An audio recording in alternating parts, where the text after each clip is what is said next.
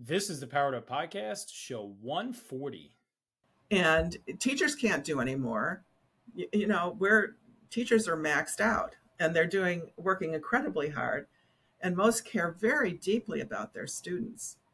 But what we're not doing is giving them the advantage of what this neuroscience can tell us, which is that we can actually improve. We can have students who come to our classrooms better prepared to learn.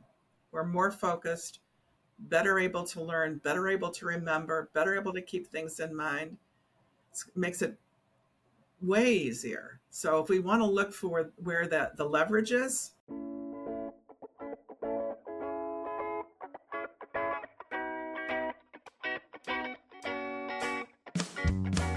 Welcome to a real-world education with insight and advice from teachers in the game, where current and former educators reveal what truly sets apart the great teachers and what it takes to make a positive impact on students. Whether you're in pre-service learning, new to the game, or a seasoned veteran, this is the show for you.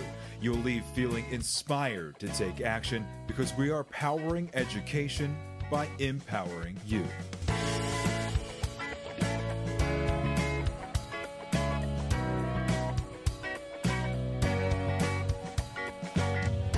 Hey, what's going on, everyone? This is Ken Erman, host of the Powered Up Podcast, and I am here with my co-host, Mr. Matt the Pole Vaulter Rogers. Matt, we talked some track, some decathlon, and some brain and cognitive functioning today. What a conversation. Yeah, if you listen to these episodes, you know that I am just the straight shooter as the host. I ask direct questions. They don't deviate whatsoever. They're very clear all the time. Ken, is the elaborator and just, you never know where he's coming. The real wild card, to be honest. Yeah, I'll talk for 5 minutes and then turn it to the guest and not even ask a question, but expect them to answer. That never happens to me.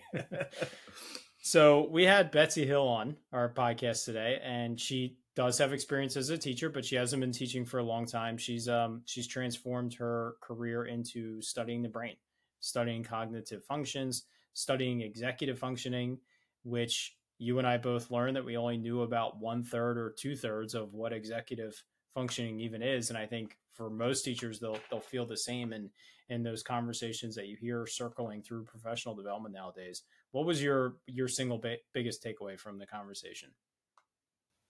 So I'll say it comes up later in the episode, but I think when talking about the brain, at least for me, when they use technical terms like cortex and frontal lobe and these type things, I tune out. Like it sounds too technical.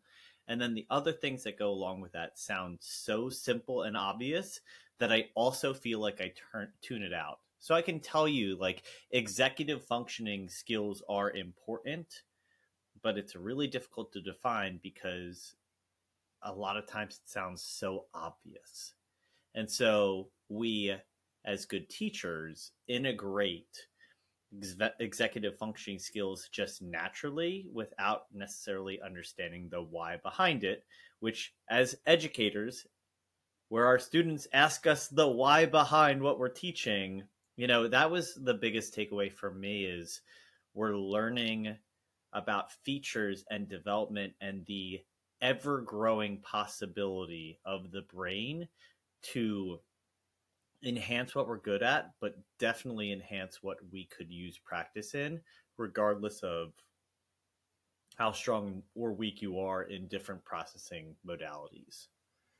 Yeah, for sure. And like you said, there's a lot of research talk, and I felt like the conversation was very relevant. It was, it's easy to become disconnected when it goes down this rabbit hole sometimes for us teachers, but Betsy was very relevant and kept it very connected to the classroom. So I think our listeners are going to gain a lot from this conversation and feel there is a lot of value in how we can approach teaching and learning. So I say we jump right into the conversation with Betsy Hill after we hear from Teach Better. Hi, Betsy. Welcome to the Powered Up Podcast. How you doing today? I am well, thank you. How are you? I am doing fantastic. Thank you so much for joining us. Let's start things off nice and simple here. Please officially introduce yourself to our audience. Let us know where you are coming from and give us a snapshot of your career in education? Okay. Well, I am coming to you from a little north of the city, beautiful city of Chicago, and it's sunny and very warm today. So that's a good thing. I started off I assume that we can skip over like kindergarten and things like that, but my career in education began when I was graduating from college, and I had double majored in French and Russian and decided I wanted to teach. So I started teaching foreign languages in high school. And there were parts of it that I loved and parts of it that I found very frustrating. And like many teachers, I defected after about 3 years. But I was always very interested in education and involved in the school, the high school that I had gone to. I was very involved in, served on the board of trustees of Chicago State University for about 14 years. Continued to read. I was very interested in how the brain managed language. And, there were some of my students that picked things up so quickly and some that just really struggled with it.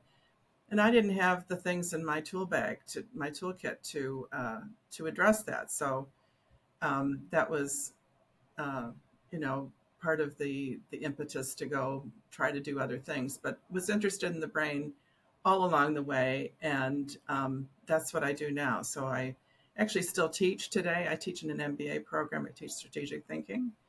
I sometimes describe myself as a recovering educator.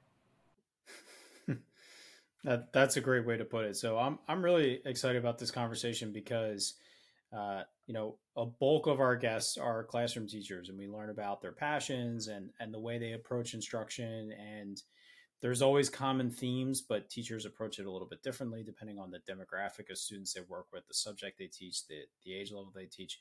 But we have had other guests on that are authors and keynote speakers, and we did have a psychology researcher on that talked to a lot about motivation and the science of motivation. And so I think it's really important for us as educators to hear and learn from other colleagues, but also to kind of dial it back and think about how does learning take place and how does the brain best learn, so that we can make sure that we are using the correct strategies to best provide students with appropriate instruction that's going to help them learn the content that we're trying to teach. So I'm going to lean on you a little bit here, Betsy. Where can we start with this and what you've learned with the brain, whether it's related to how language is learned, or what was kind of like the initial aha moment for you to really take this full-fledged and make a career out of studying the brain? Well, I think one of the early sort of aha moments was when I started, working with brainware and really started to understand at a different level of depth that intelligence isn't just one thing. Number one, it's a whole bunch of different processes, and it's also something that isn't fixed. I think a lot of people, I know a lot of people still believe that we come into the world with a certain amount of intelligence or capacity or intellectual ability, or however you want to refer to it. And then was sort of stuck. I mean, I think as a classroom teacher, and I remember when I was young, we could all say, okay, here are the smart kids and here are the dumb kids. And it's really not good. It's not factual. It's not accurate. And I think a lot of teachers know that, but also struggle with the fact that typically there are kids who do well with a bunch of things and others who struggle. But what that masks is that we all have cognitive strengths and weaknesses, and these skills, these mental processes that our brains use to take in, store, retrieve, manage, organize information we all have strengths and weaknesses. And when we understand what those are, then we can understand a whole lot about learning. So that's probably a good place to start. And to start also with suggesting, there are some of the cognitive skills that the teachers are probably pretty familiar with. We all are, one is attention. It turns out that there are a bunch of different attention processes, but We all know kids who struggle to stay focused, to stay on task. Um, Sometimes when I'm doing presentations, with a group of teachers, I will ask every teacher who has a classroom full of students with good attention skills to stand up. Never had anybody stand up. And that one's pretty obvious. And there are others that we don't necessarily appreciate, that when we start to delve into them, we can get insights into how our students learn that really can help us. So one example of that is our long-term memory skills. And it turns out that some people have a better memory for verbal information, and some people have better information memory for visual information. And in fact, most of us have one that's stronger than the other. Sometimes people have really strong skills in both, and sometimes they have really weak skills in both. But if you think about a child who has really strong visual memory, it's like everything they see, they remember. The charts, graphs, diagrams, images, what the football field looked like, how many people were on, it just sticks with them. And then you have other students who remember what they hear. They will remember, the words of a song very easily, or they remember a poem really easily, or they remember whatever it was the teacher was talking about yesterday, giving instructions. So now think about a typical assignment that a teacher would give to learn some new vocabulary words. Well, if you're a child with good verbal memory, then the typical vocabulary assignment is going to make a lot of sense. And you've probably done these, write the word, write the definition of the word, write the word in a sentence. That's a great way to learn vocabulary if you have really strong verbal memory skills. If you have strong visual skills and weaker verbal memory, that task is going to be excruciating. It's going to take a long time. And at the end of the day, it's not going to result in very good learning of that vocabulary. So this is, a simple way that we can, when we understand, it's not just about preferences, it's about it being able to scientifically measure the strength of these skills. Then we can give that stronger visual memory learner the task to create pictures and associate pictures with words, which is going to be far more effective for them. So that was a long answer to your first question. That was a great answer. Yeah, to jump into it, and I'll share, and maybe I'm doing this earlier than I should.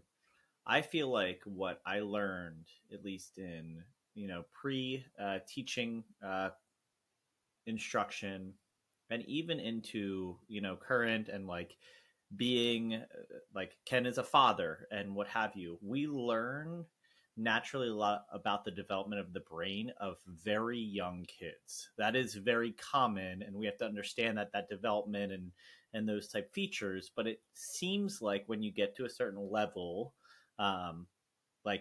what gets pressed towards me, I'm a fourth grade going to be a fifth grade teacher, is present instruction visually, present it auditorily, present it kinesthetically, so that the students, based off their learning strengths, will have access to that information. And realistically, for a lot of us, or maybe it's just me, I feel like the scientific brain research is kind of that'll generally cover everything. Can you kind of speak to the development of the brain specifically in the different tiers of education? Because a lot of times, and I don't know if it's a 10-year-old or a 14-year-old have so many changes that it's hard to isolate what is the brain development compared to, seeing easier trends in a younger child. Right. So there are a couple of concepts that are embedded in your question. And one of them is the idea of windows of development or critical developmental stages. And And the idea behind that is that there are certain periods of time during which certain skills develop, and then it becomes much more difficult. So a really easy example is foreign language, where when we are born, we can hear the sounds of all the 6,000 languages that there are in the world. And then we start to prune those away. And by the time we're somewhere around 10 to 12, it's much more difficult to learn the sounds of other languages, to recognize them, and so that's why most kids, by the time they're learning language, have a great deal of difficulty speaking without an accent, and most won't ever be able to speak with a native's accent. And that's one of those developmental windows. And it doesn't, absolutely shut the for most skills. It turns out that the brain is more plastic, more malleable, and can change more than anybody ever thought, or that most of us realize. And so even with really very specific training, you can speak much more like a native speaker, and you can adapt that even as in college or later than that.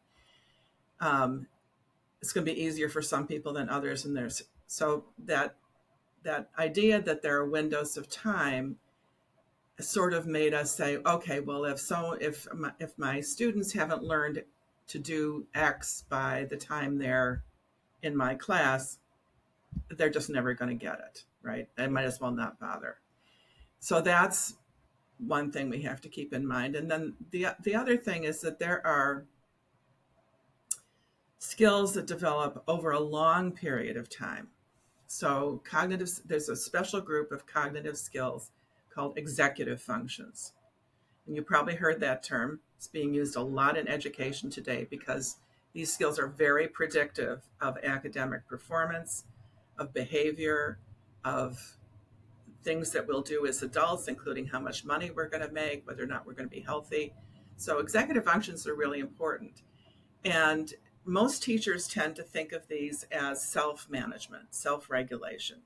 And there is that component to them, but there are actually 3 executive functions.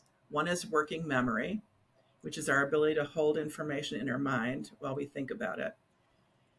One is inhibitory control, which is very much related to that self-regulation, not being impulsive.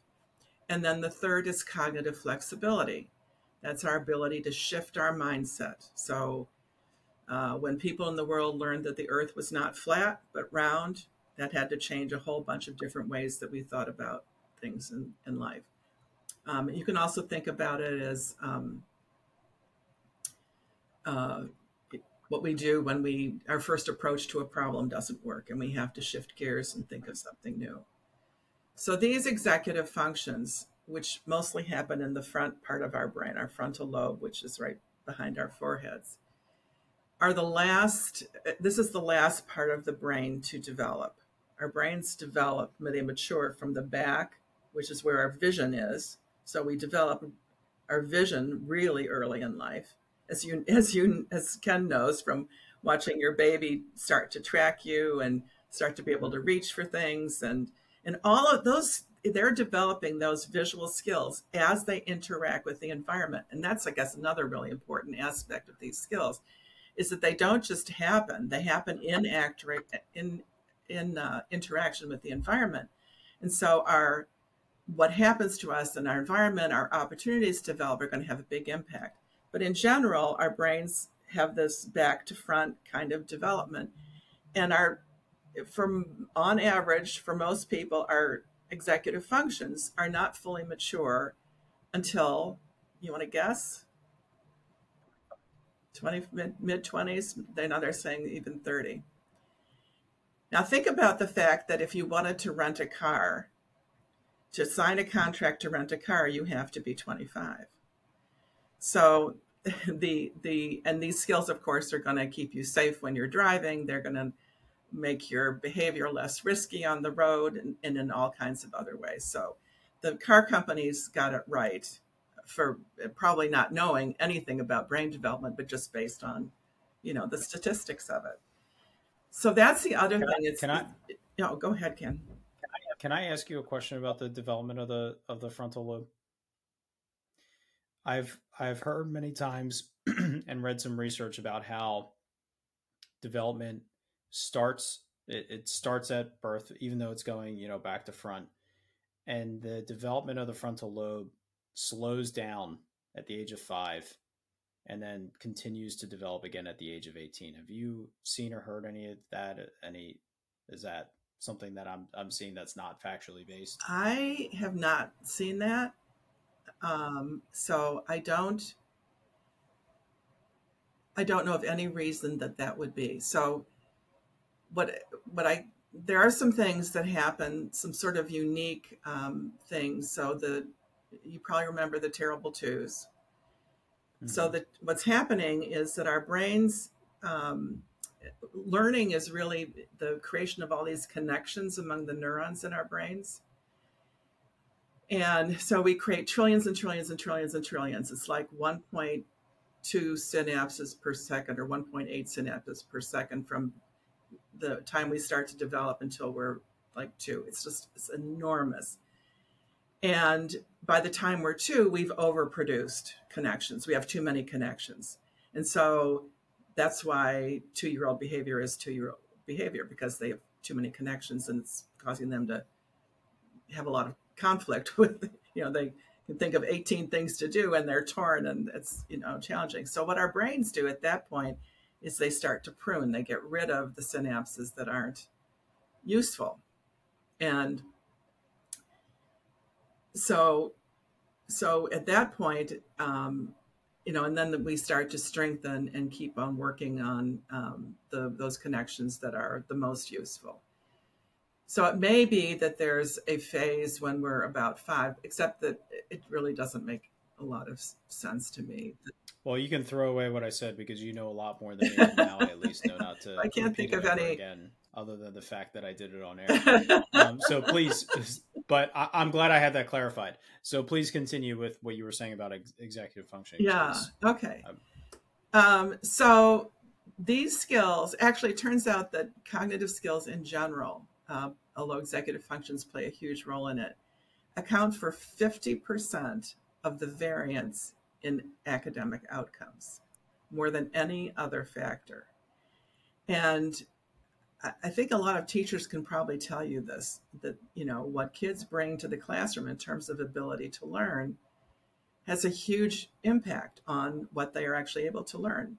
And you see kids, I happen to be a very good student. I got school.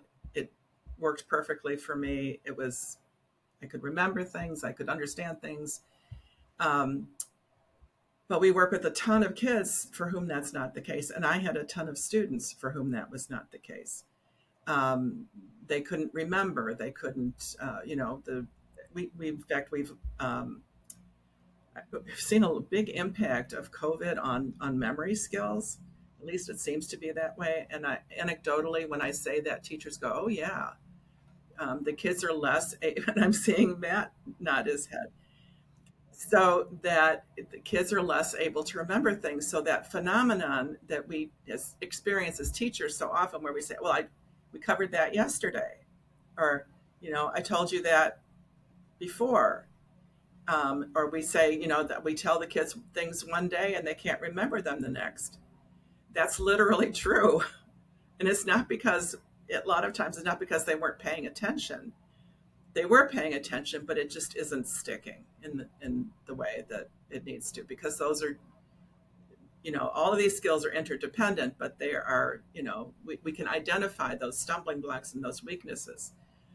So if you have a child, for example, who has weak inhibitory control, you're going to probably see a child who, number one, does things impulsively. They may hit somebody. They may blow out the candles on somebody else's birthday cake. They might, blurt things out in class.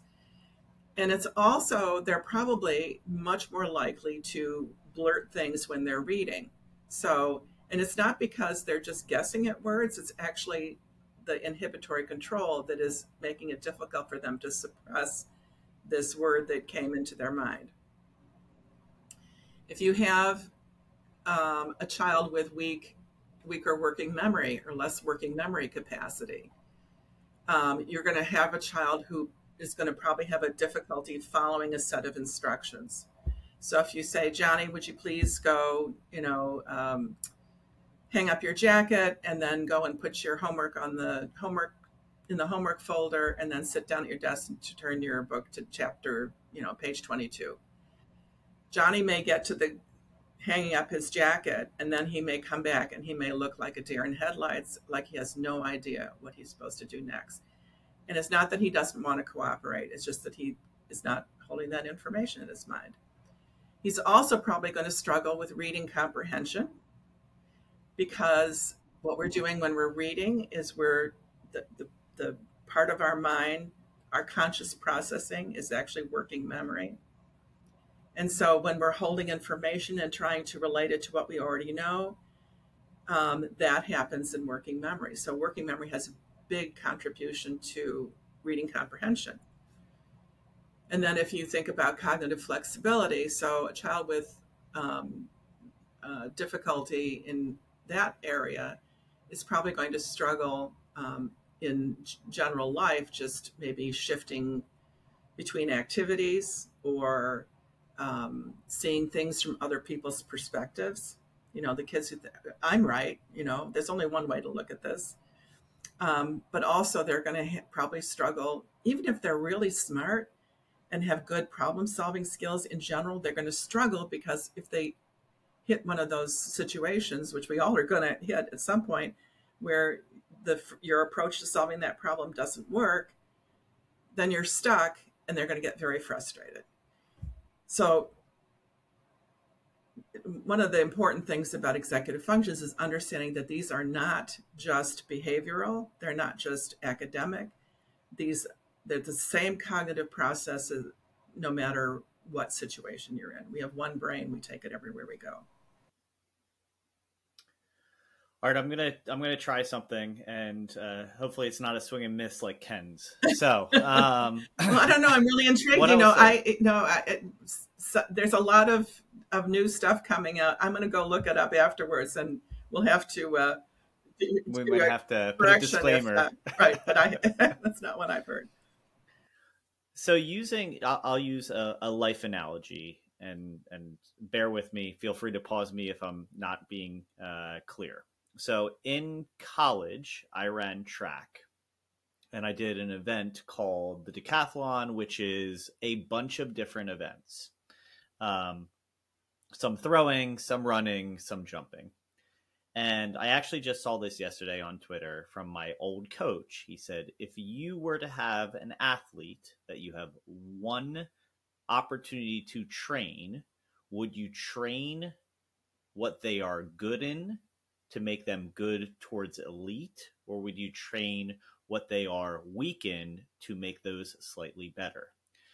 The connection that I'm trying to make is, I'll use myself as an example as a learner. I had an auditory processing delay as a learning disability as a learner, and I found that once I found a study and moving information into working and then more permanent memory, once I found that strategy, it was more helpful for me to stick with just that strategy. In other words, take a good skill, make it closer to elite, rather than trying to do a weaker skill and make it slightly better.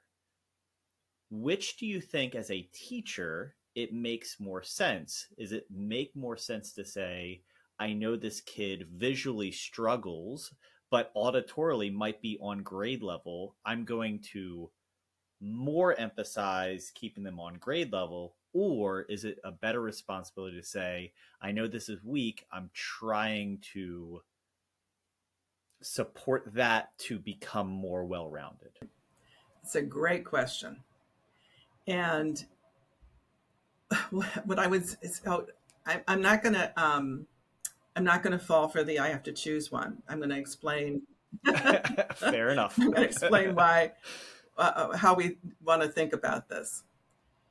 So when we understand, and both are very important. So when we understand a child's learning strengths, like understood that you maybe had stronger visual processing than auditory, that because you weren't processing those sounds and those words as you probably have developed to be able to understand them now. But that was a struggle. So, but when we know what their strengths are, then we can give them strategies to use them and to continue to strengthen them. And that's something that's a lot easier for a teacher, a classroom teacher especially, without the right resources to do, because you can recognize that, you can help them practice that and become, elite.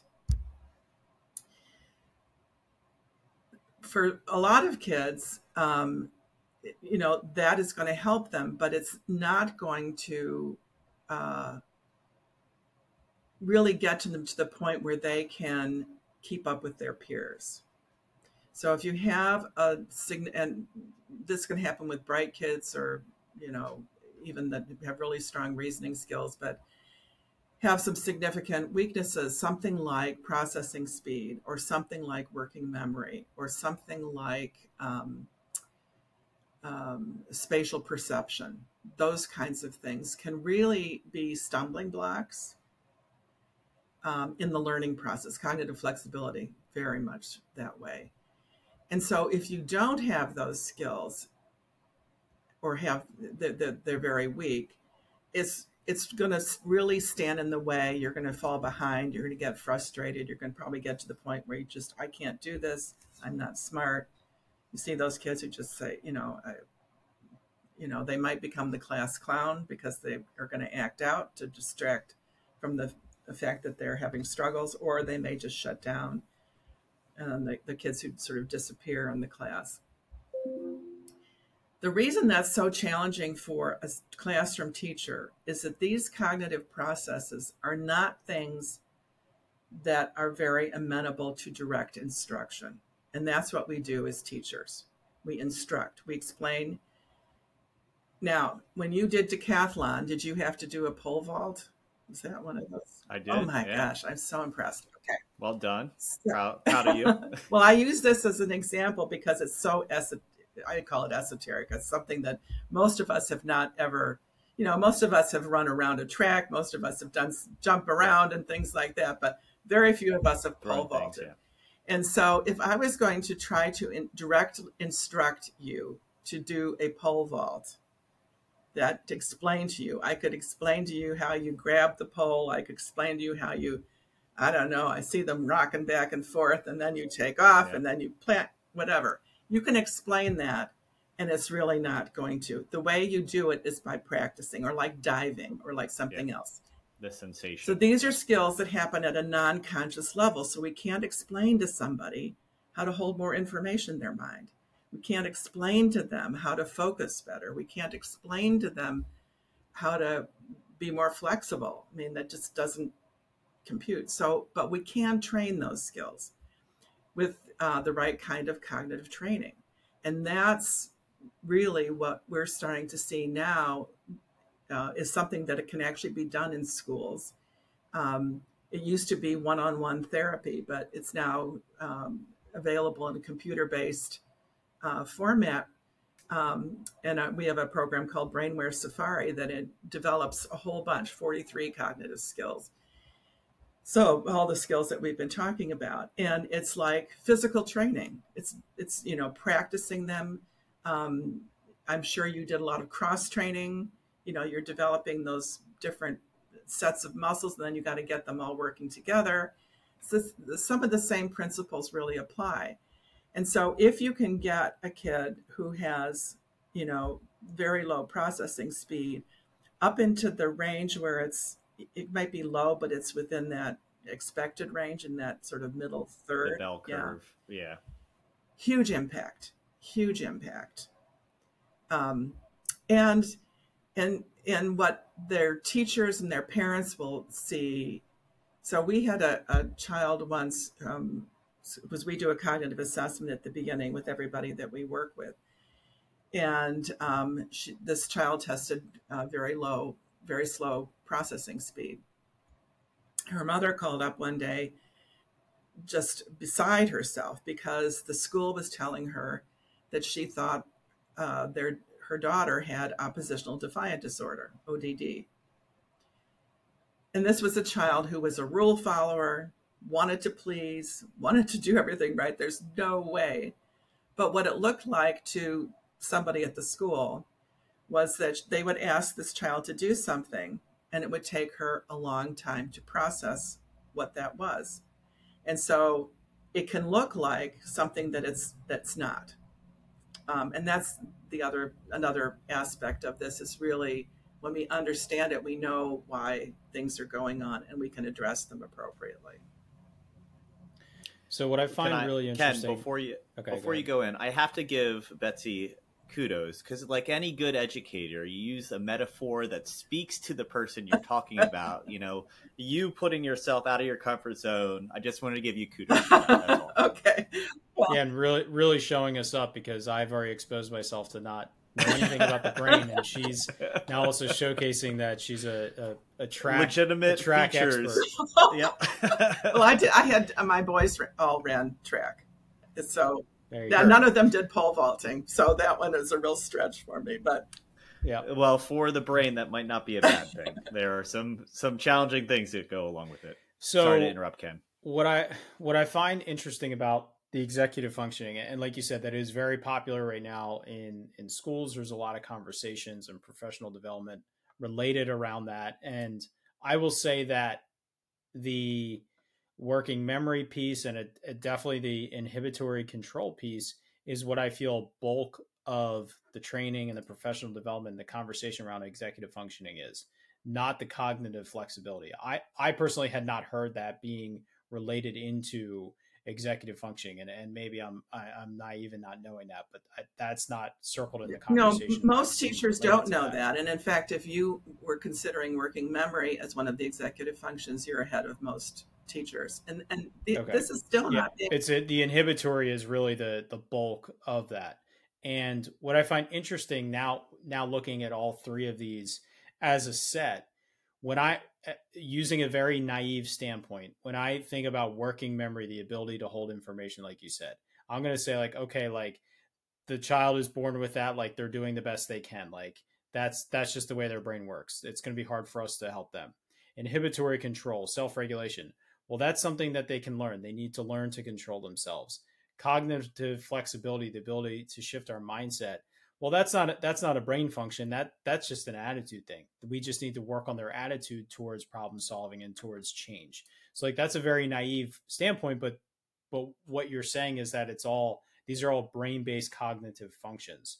So if you could give us like one example of a strategy or something that a student or an adult could practice to improve each of those three, I would love to hear that. Even just like a simple analogy or example, just to kind of like get around that. Do you kind of know what I mean? Like how only one of them sounds like it's actually cognitive?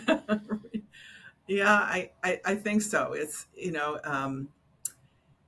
so first of all, I'm going to say that to really develop these skills effectively, you have to develop them in combination and with a lot of repetition, probably beyond that an individual classroom teacher can do, certainly with a bunch of kids.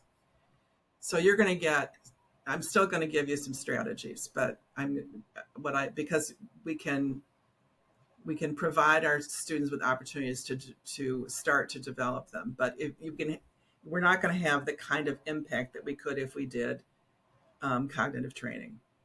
So when we do cognitive training, we can see, multiple standard scores improvement, multiple, dozens of percentile points. Trying to think of another way to, half or a full standard deviation improvement in these skills. So I just wanted, explain that. Having said that, we can certainly work on these in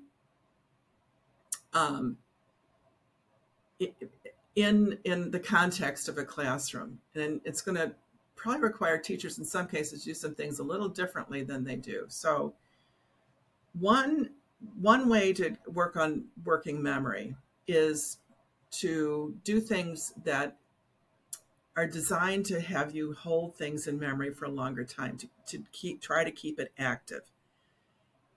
One way to do that is to repeat things out loud. And so if there's something really important that the teacher says, having the students repeat it out loud, having them explain it to each other, having them, rehearse it basically. And if it's remembering that exact thing, you just want to rehearse it over and over. If you want to deepen your understanding, you have to elaborate on it and discuss it. And so peer teaching, after something's explained is a way to do that. Or, if you give a set of instructions, some of the students might benefit from jotting it down and then, and repeating it. Okay, I have to do this, and then I have to do this, and then I have to do this. And, it's maybe more noise in the classroom than some teachers like, but it will pay a lot of dividends in terms of helping those students with holding on to something in working memory. In terms of inhibitory control, that's a hard one because it is so, basically what it means is you stop yourself from doing something you otherwise would do. And so teachers do a lot of things like stop and count to 5. Even that can be really hard because you have to stop it in that fraction of a second before whatever it is. These are, skills that you don't have time. But if you can help kids develop that practice, and maybe you do it where you're just in a, in a circle, and someone says something and I say, Ken, it doesn't even matter if it's whatever, the sky is purple. And you want to say, the sky is not purple. Have you count to 5 and then say, the sky is not purple. So it gives you a little chance to wait on that. And then cognitive flexibility. One of the things that we do with a lot of the kids that we work with is we have these like scenarios. So I'll give you one. And let's say that you're in your classroom and you left your pencil on your desk, and you turn around and you're talking to some friends, and you go back and the pencil's missing. So first reaction may be somebody stole it. Now we want to say, okay, now let's think of 3 reasons that it might have happened. So one might be that really cute girl that you're interested in talking to borrowed your pencil to write you a little note and her phone number. Another might be it just fell off the desk. Maybe you should look on the floor. The third could be, so when you, and you can have a lot of fun with this, thinking of things that could have caused it. But so that's a really good way. And another way is to just think about, we all have this experience where, 2 people come to you and they're telling the story of this, they're telling you about the same event, and it's like 2 different things happened.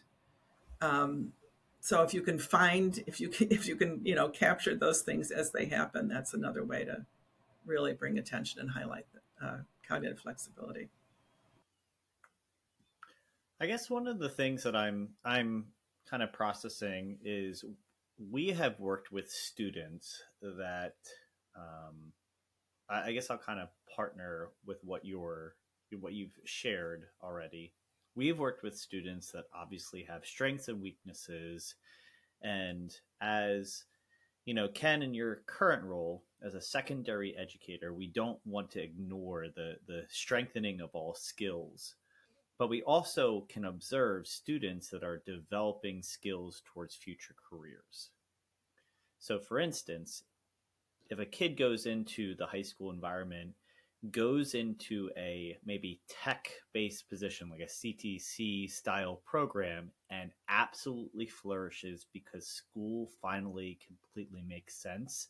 Books and writing writing, like math in practice, is totally different than, solving an equation type scenario. Is there a realm that you find this cognitive development shifts into professional skill priority as opposed to instructional responsibility? Like, the point that I'll make is, as I was kind of alluding to, once I found strategies that worked, even if the teacher was asking for me to display it in a different way, I would understand it in my way and then provide it or translate it in a way that made sense for said teacher. That's how I got to the point of being able to pass classes, because it was tough for a long time until I figured out what worked. And so we see kids like, I'll use a perfect example. I have a student that I know is going to be wildly successful in an art and craftsman environment. I do not worry about them being a successful human in the future because their conversation skills are fantastic. Their writing and reading are good enough, yet still significantly below level, but their talents are so exceptional that I know that they're going to grow up and be a very, not just functional, but gift to society when they get to that point.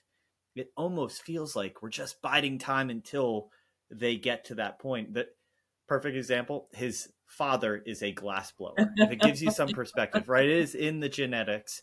They have never, in that family lineage, they are successful human beings because they know where they excel.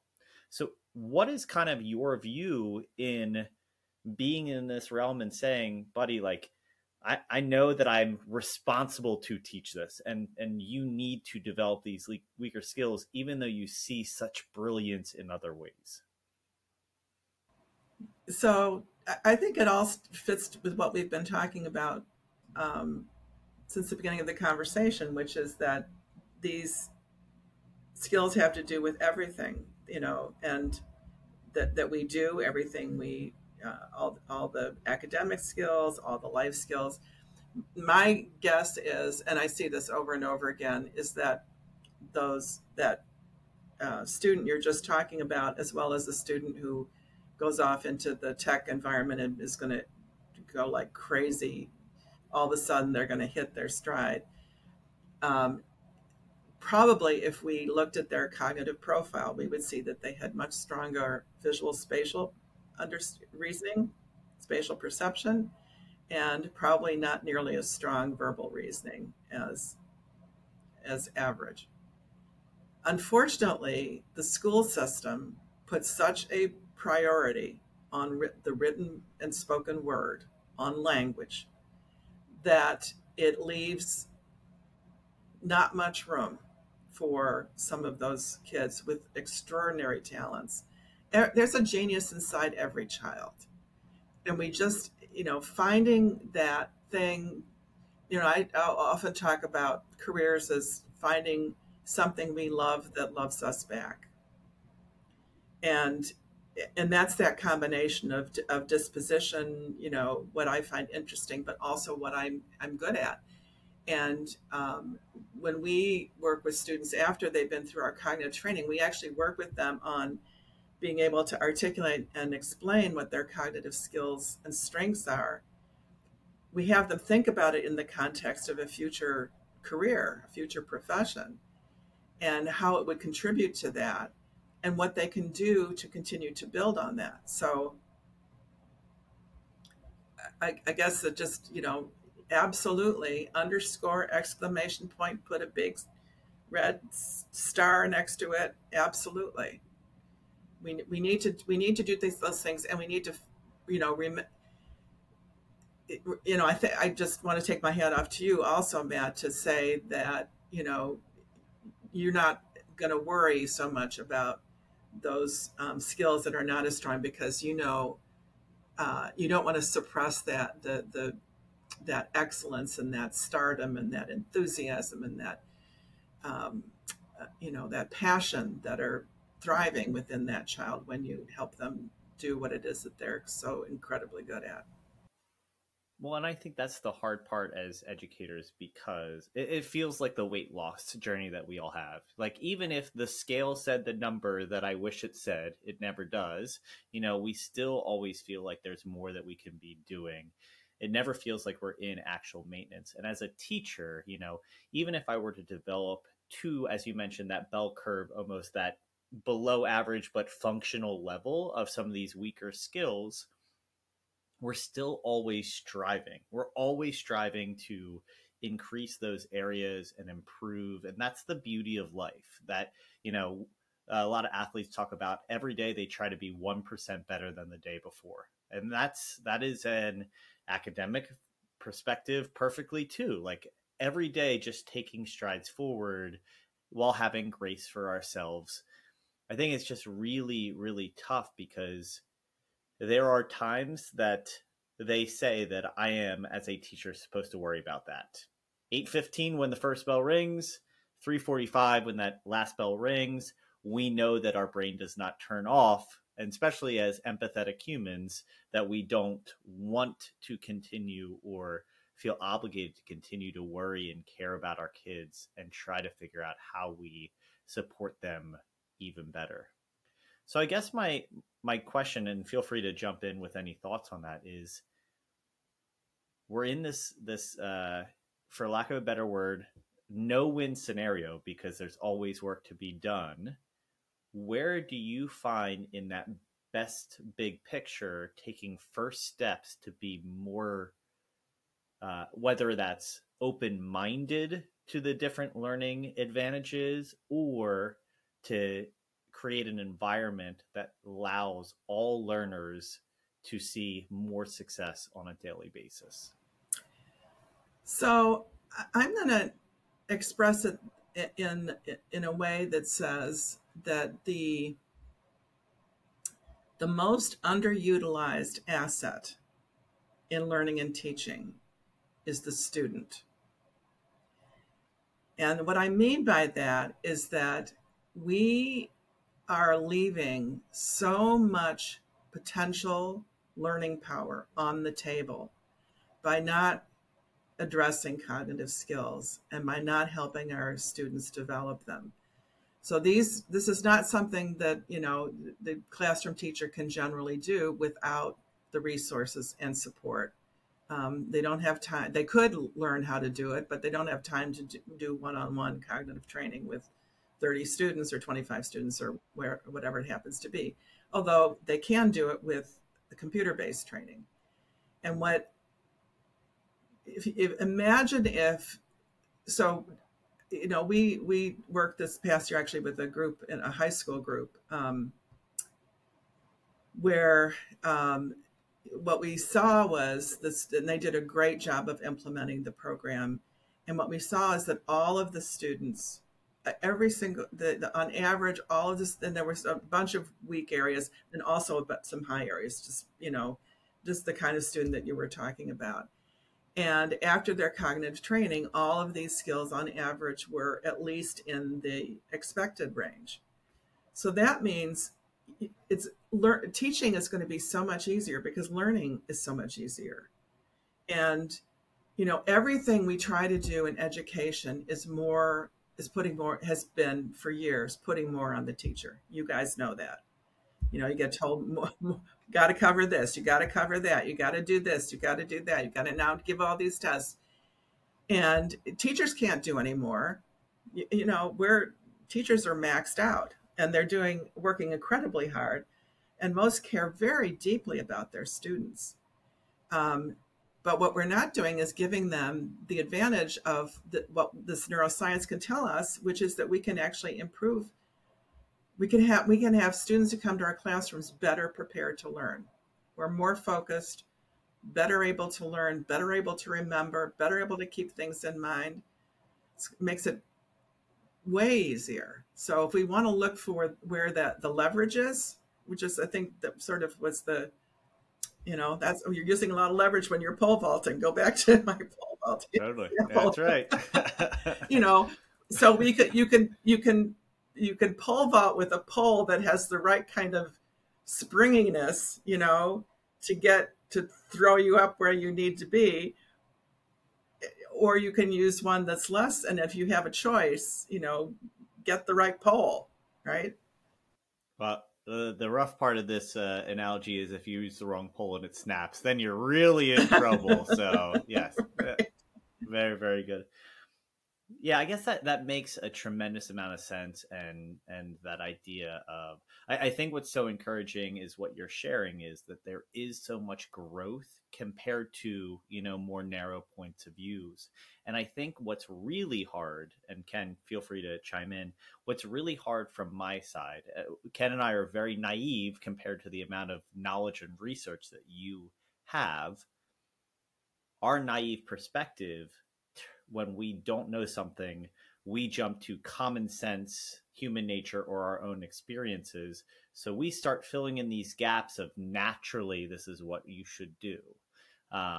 Because, you read any educational book and 94% of it sounds very obvious. And, the subtle differences are really reading it slowly and acknowledging that we're not just giving ourselves the benefit of the doubt when it comes to a lot of this work, which we do so often. Well, most good teachers are teaching in brain compatible ways, if we can use that phrase, because they've figured it out, because it makes sense, because it works. And usually, when they start to learn about what actually happens when the brain is learning, they go, well, that makes sense. It is reaffirming because it supports what it is that they're doing. And that's one thing. So that's what I see over and over again with teachers who are just really good. It's not that they studied it, but that they figured it out. And it's still the case that most teacher preparation programs never mention the word brain. Yeah, it's crazy. It is. The longer I've been in education, and frankly, the more that we've done this podcast, it does bring up that frustration of the lack of relevancy in what to-be teachers are learning in higher education, because so much of it is completely irrelevant to the position that they're going to be in, and the way they're working with students and how they have to support students. And what I've loved most about this conversation is just the idea that these are cognitive functions of the students that can be improved, that they can develop, and that they can overcome or enhance to allow them to then strengthen their other ones and just become better learners, better problem solvers, more successful individuals. And I think, like you said about experienced teachers knowing this, I think a lot of it comes from that experience and also encouraging that of our students. So I would very often try to work with all of my fifth grade students on organizational strategies and studying strategies and how to manage themselves doing independent work and managing long-term projects.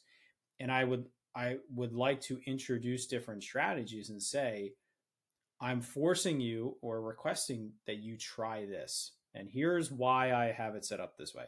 Here's why I'm recommending this specific strategy for studying. I would explain it to them and say, you have to try it. You might try it and say, Mr. Herman, that sucked. Like, that didn't work at all. Great. That's fine. Now you know. Someone else is going to say, wow, that really worked. I did really well, or I really understand or remember that content, or I got all my work done and I normally don't get it all done, or my binders are more organized, whatever the case is.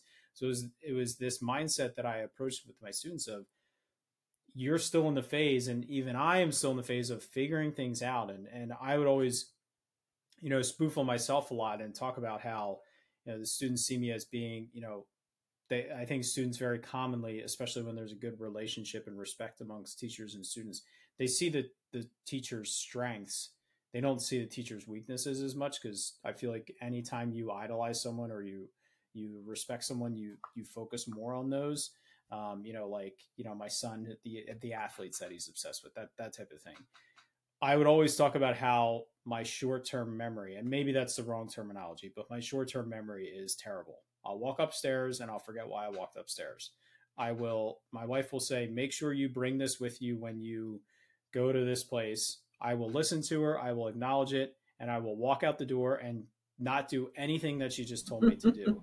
And so I would tell the kids how, like, when my wife would call, when Mrs. Urban calls me and says, she's somewhere and I'm meeting her and she says, you have to bring this. And I was like, it was a salad to a barbecue. I got my car keys the moment I hung up the phone and I put them in the refrigerator on the salad bowl. I said, that is the only way that in an hour I was going to remember to bring that salad with me, because I would spend 5 minutes looking for my keys and then finally remember they were in the refrigerator. And they would laugh at those things, but it's like this idea of you have to understand how your brain functions and you have to come up with strategies. And so that's why I would want to introduce them. And it's just reassuring to know that the brain is as malleable as I thought it was, and that they can pick up these skills and they can develop. And I think it's important for us as teachers to continue to encourage that with our students and to find ways to embed it into the things that we're doing on a daily basis. So I don't want to cut this conversation short, but can I ask one question, actually? So one of the things that I think about often, we hear a lot of advertisements. Kevin and I are getting older, and friends of mine are starting to do brain games to keep our brain fresh, and that's something that continues. But one of the things that I think is interesting, I obviously went through a bunch of testing in my educational experience and have better knowledge of how my brain operates and percentile and these areas of strength because of reevaluations in the education system and IQ style tests. Do you feel like having an understanding of how your brain functions as a human being, maybe compared to other people, is a asset for students and humans, or almost ignorance is bliss? Because like you said, we're all capable and we can all grow. But sometimes I wonder, is it more helpful or damaging to understand in these realms of success, I know I'm really strong at this asset and I look into that, but the devastation of I'm only in the 30th percentile of this level. Is there any benefit or drawback, especially as, sensitivity is really high, and as we get older, continuing to work on that just for, I have Alzheimer's in my family and dementia, those type attributes of trying to fight against that for general brain health. Okay, so there are a couple of questions in there, one of which has to do there totally is with yes. Whether it's good to know your cognitive profile. Basically, I'll just simplify it with that term. And it done the right way, yes, absolutely. So there is the version of, and when we do our cognitive assessments, we share detailed data about strengths and weaknesses with the parent, because that's really important understanding. And so the parent will see if their child is in the 30th percentile or the 10th or the 5th or the 98th, whatever. And you can be in different places, in different cognitive skills. We all have stronger and weaker. We do that for two reasons. One of which is it serves as a baseline, so that then after we do cognitive training, we can see the growth. And so we can measure it in a specific way, and so parents can see that, which we believe is important for them. When we share the information with the student, we don't share that. We share it in a different format. And basically what it does is divide the cognitive skills that are assessed into three categories: their reasoning skills, their memory skills, and their executive functions. And it lists the skills in order from the strongest to the weakest, but you don't know whether there's no numerical association with it, because the focus is very much on strengths for the student. And it's helping them understand their strengths, use their strengths. In the case of executive functions, there's more of a focus actually on the weakest one, because that can be the stumbling block. So they get a primary strategy for using their strongest reasoning skill, a primary strategy for using their strongest memory skill, and a primary strategy for helping support the weakest of their executive functions. And so it makes it very actionable for them, makes it very, so from that standpoint, it's really important, but you got to be really careful about just, I think, the point that you were making on how you do that. In terms of when we, as we age, most people are concerned about quality of life and brain health. And there is evidence that it's possible to build cognitive reserve. So this is not, we certainly want to build as much of it as we can. It's going to just improve our chances, whether or not we're liable to, have a predisposition for Alzheimer's or something else. We don't know really whether it's going to delay the onset of symptoms. There's, certainly some suggestion that people who are very active and involved, will fare better as they age in terms cognitively. There are a few things that have been shown to be the most effective with that. And it's not crossword puzzles or Sudoku or things like that. Actually, physical exercise is one. Another is learning a new skill, like a new language, or learning to play an instrument that you haven't played before. And another one is the right kind of cognitive training, is, where you're working a whole bunch of different skills. And, as we said, our brains are plastic throughout life, so we can continue to improve those skills even in middle age and in our senior years, whatever we want to call them. So the key is to do something that's not what you always do. If you always do and you know how to do it, but it's like, this is the great news for teachers. You talk about you want to create lifelong learners. Well, you're going to help them build cognitive reserve if they are always seeking to learn something new and to try something new and to develop new skills.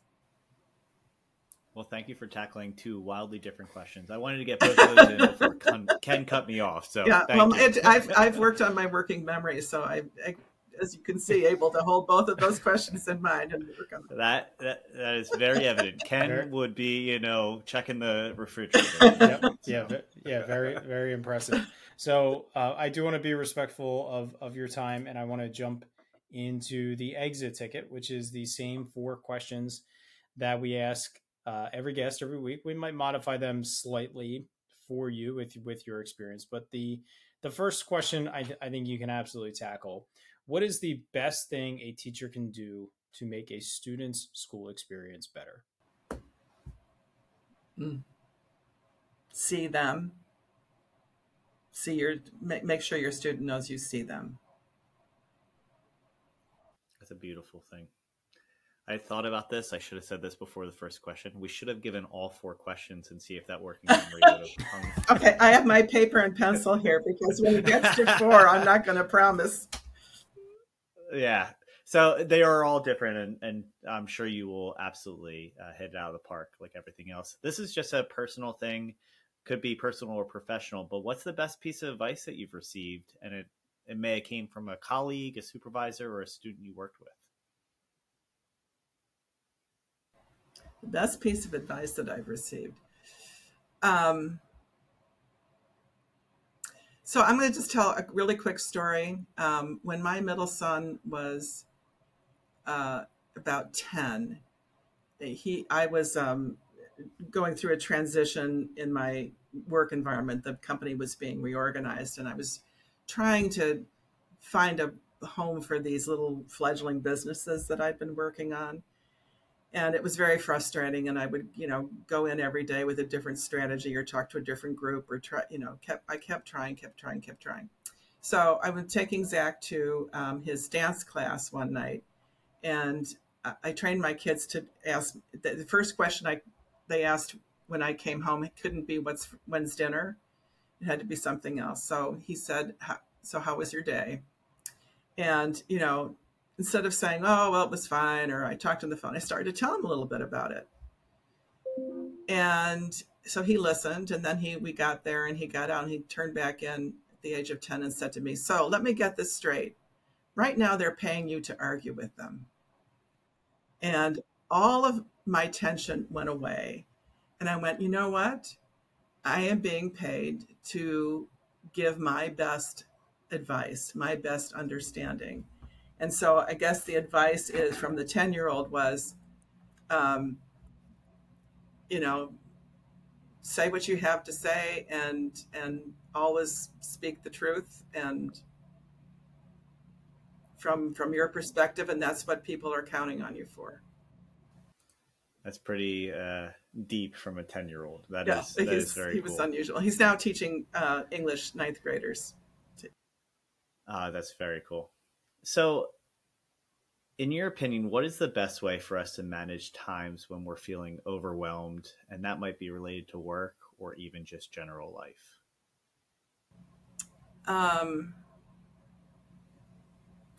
I think everybody sort of comes up with their own way to do that. I think, sometime I think it's really good to have. So the thing that I do when I'm feeling like there's just too much going on, there's so much stress, is I go back to whatever the most recent, I listen to one of our customers' testimonials or something like that. I recall a conversation, or I get into a conversation with a parent where I hear what's happened, what we have contributed to a transformation in their child. And that just, remind yourself what's fulfilling about what you do and just focus on that.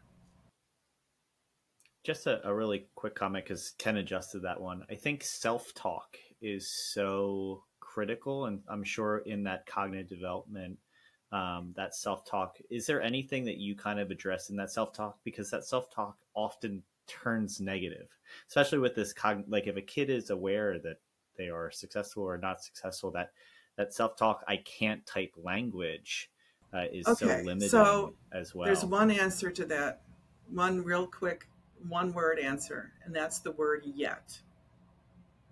I can't do it yet. And anytime I hear anybody say, I can't do that, I add in yet. Because that shifts your mind completely into what might be.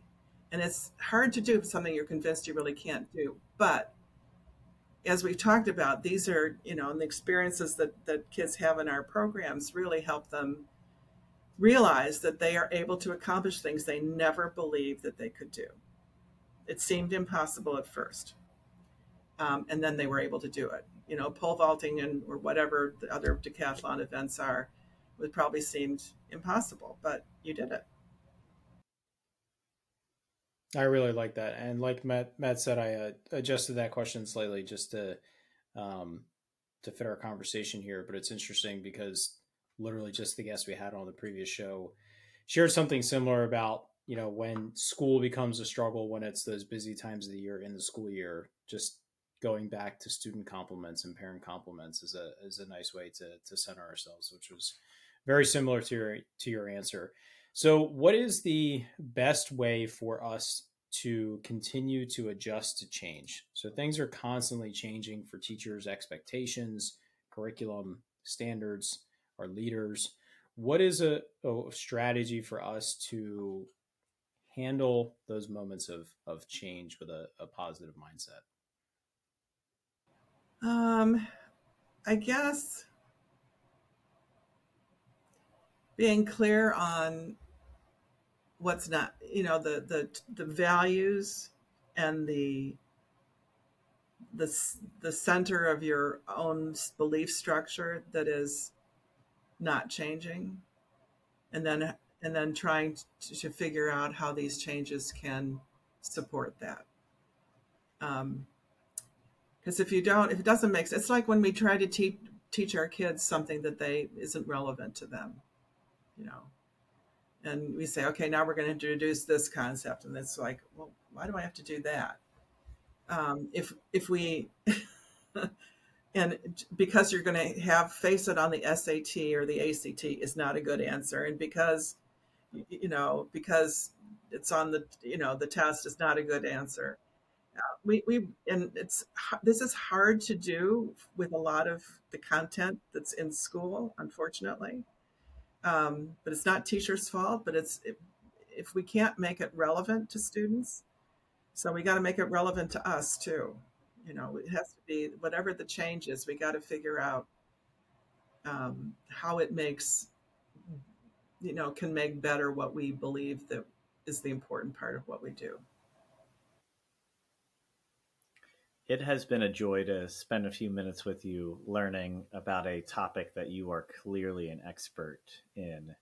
How can our audience continue to follow along with your research and what development you are, gifting the world of education? Well, our website is a great resource. It's mybrainware.com, BrainWare.com. We do, webinars, and we have a lot of, I have a big archive of webinars on lots of things related to cognitive skills, and you can get PD credit for it by watching those. But if you're interested in any of these areas, cognitive skills, some of our most popular ones have been things about cognitive skills in students from low socioeconomic status. Because we know about the impact of poverty on cognitive development. So it's it's an important topic, but there's a whole bunch of growth mindset, a whole bunch of other things that people really have enjoyed. So that's something and we also have a book that we just published, and it's designed a lot for parents, but a lot of teachers are parents too, and it's called Your Child Learns Differently, Now What? And you can find more information on our website, or it's available on most of the online booksellers. Awesome. Thank you so much, Betsy. We will link up to all of that on our show notes page, which can be found on our website at powereduup.com, or wherever you're watching or listening to this. Just scroll down and you'll find all the information there as well. So seriously, thank you so much. This was really insightful and important for us to think about these things and think about how we are approaching our students, not only from a instructional standpoint, but from a cognitive functioning standpoint, to make sure we're doing our absolute best to provide every option and experience for our students, for them to learn and grow as much as possible. So we will encourage our listeners to check out those resources as well as that book. I wrote it down for myself. My oldest child is 5 and my youngest is 2. So I feel like it could be really beneficial for me, because parenting is a whole heck of a lot different than teaching. And so I wrote that selfishly down for myself as well. So thank you again, Betsy. Thank you. It was great to talk with you guys, and I loved all the questions. Well, as we power down this episode, you left us feeling powered up. Thank you for the time. For our audience, we look forward to our conversation next week. Talk to you then.